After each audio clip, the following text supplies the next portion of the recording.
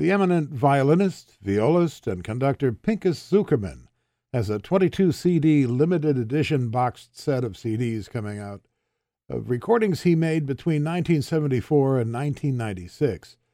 It's a comprehensive collection, and I had a chance to speak to Mr. Zukerman about it. Interestingly, as a young boy, he did not start out on the violin. Well, I think that my dad was very clever in a way to give me lessons, first to read music, and then in order to bring the notes to life, he said, why don't I pick up a recorder? And I started doodling around on the recorder the notes I saw on the page. My dad quickly understood that I had perfect pitch, so he gave me a clarinet just because of curiosity. I was about 6, maybe just under 6. That didn't last too long because it's for a 6-year-old to play a difficult instrument like that is not good. And then finally around 7, a friend of his that has a violin shop in Weinstein is his name, said, why don't you give him a violin? Judah, don't be silly. He never thought of it. And I took a fiddle, and the rest is history. Your dad was a musician. He was a classical trained as well as cafe music back in the 30s.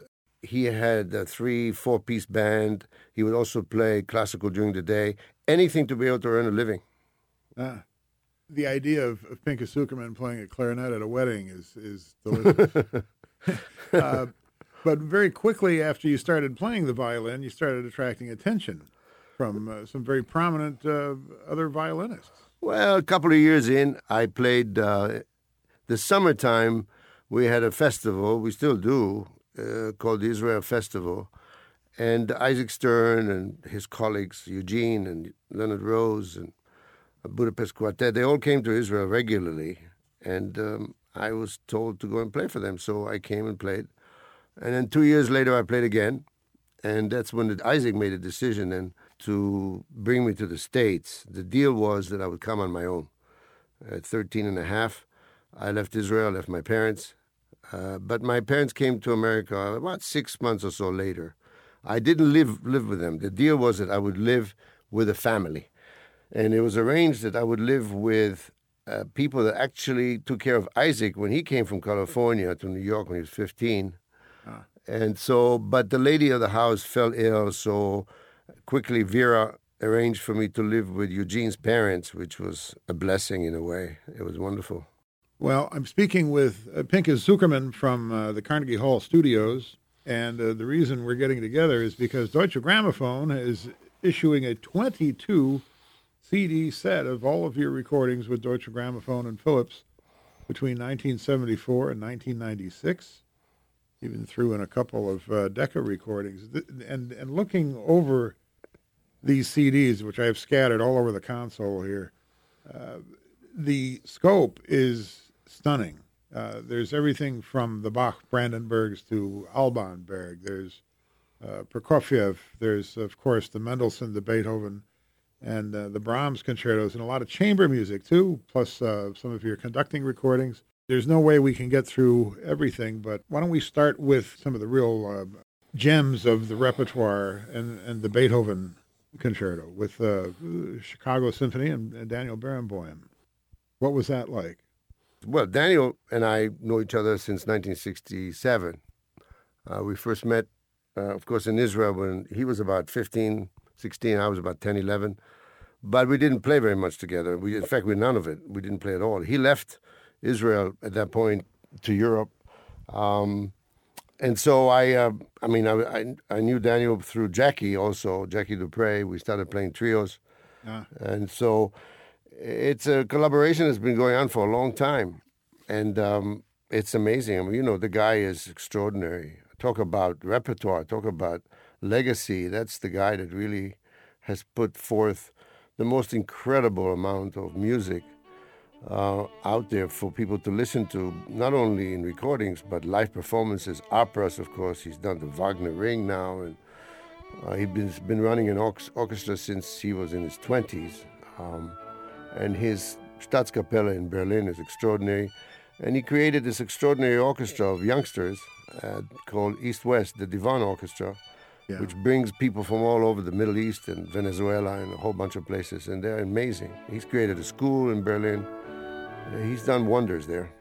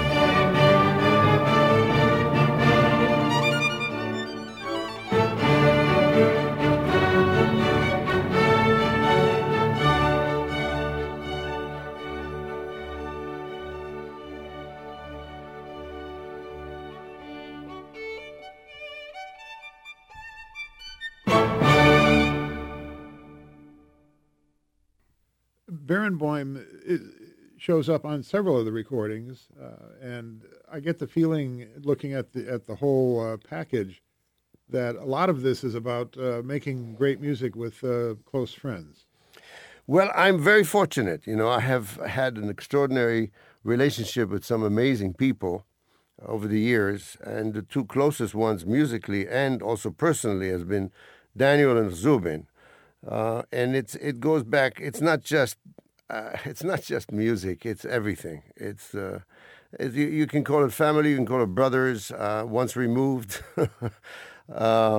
it's quite something. I've been very fortunate to have this kind of friendship. Not only did I learn from them, but being together on a daily basis, eating together, traveling together, experiencing things together, both unfortunate times and wonderful times. It's one of a kind for me anyway. I've had incredible times, and it continues with Zubin. It continues with Daniel. Unfortunately, Jackie is no longer here, but I have a wonderful wife that plays extraordinary cello. So that's sort of a reincarnation for me in the last 17 years or so. So I'm very, very lucky. I'm really lucky. My middle name is Lucky, by the way, just so you know.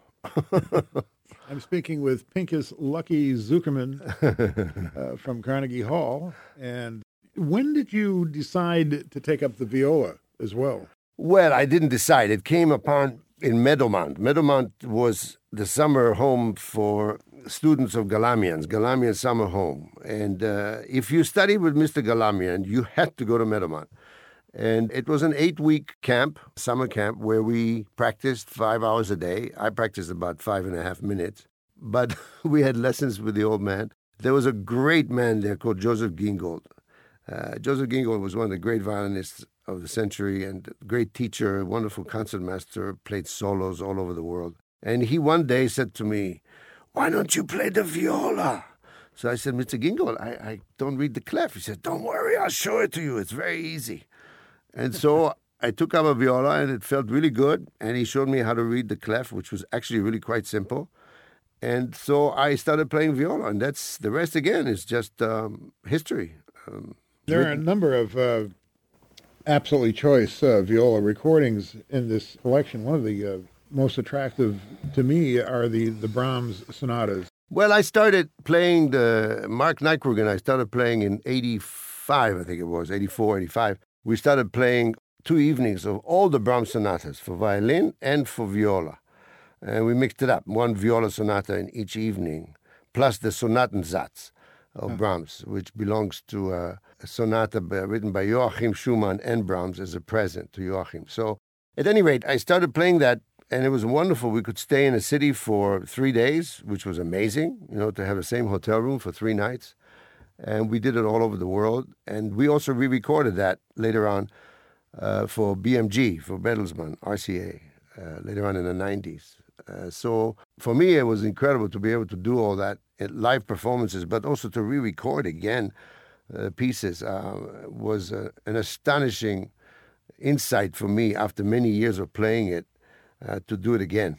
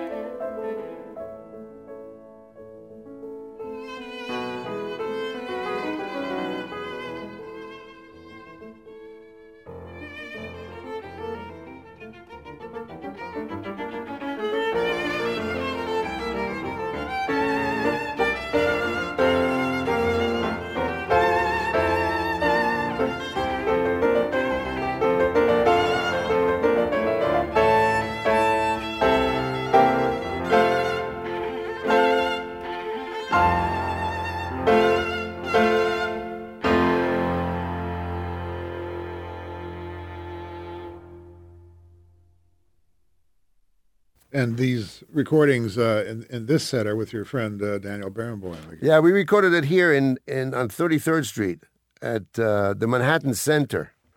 And there were elevator noises. It was on the 9th floor, and it was freezing cold. And we had to stop every 20 minutes because the elevator was, And playing it together with Daniel, it was synonymous. There's nothing that we didn't want to do that we couldn't do, let's put it that way. And if somebody took a little time here, you went with him.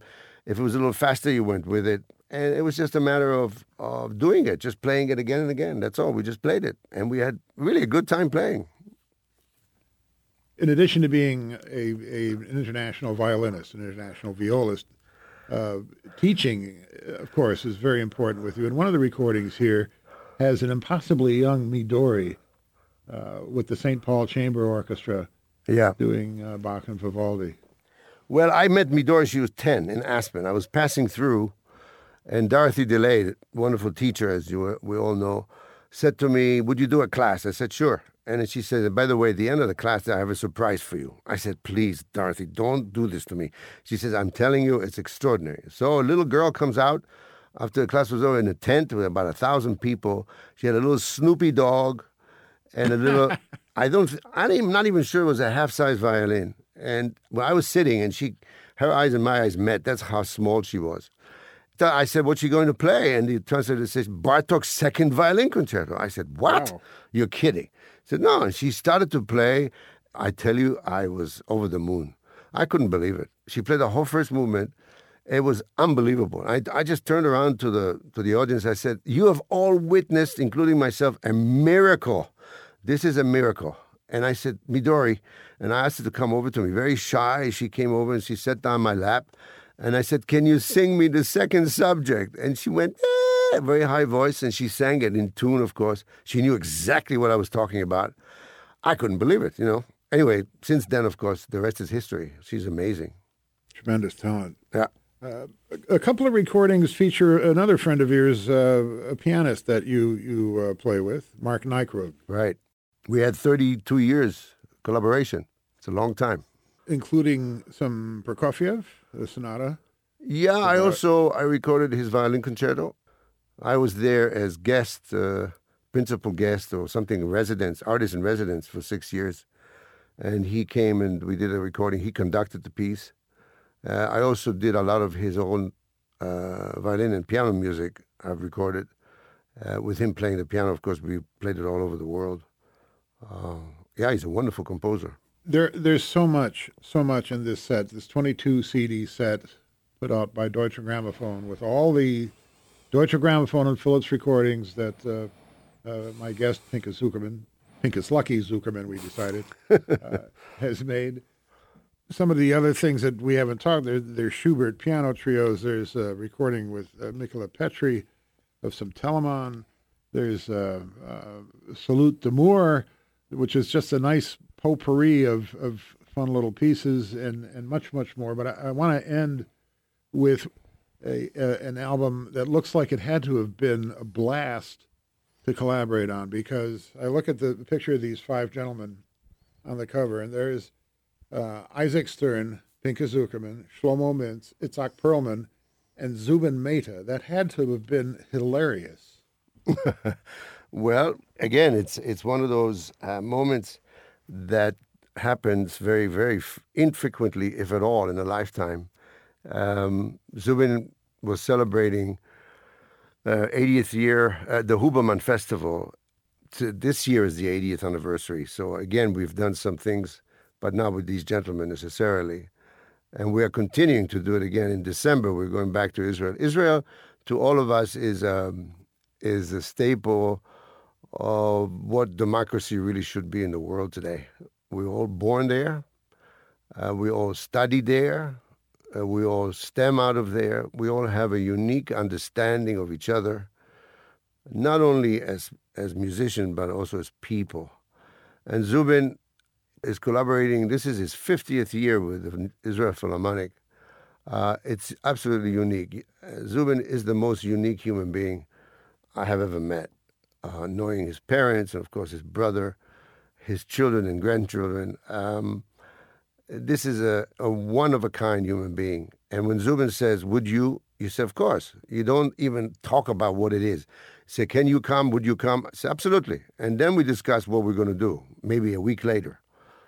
So it's not a question of playing. It's a question of going home, being part of the family. Amanda and I are an honorary chair of the Friends of the Israel Philharmonic. It's a great honor. It's a privilege to be part of that country, to be part of that world, and to know all these people. We had a blast. We had a wonderful time listening to each other.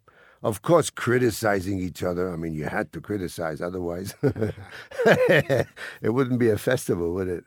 So I would have loved to have heard the dinner conversation with you guys. Well, Isaac said to me after I played, he said, you know, you really played well tonight. I said, hey, Isaac, thank you. He said, yeah, but there was one F sharp in a slow mo and it was too flat. I'll never forget. It was really funny.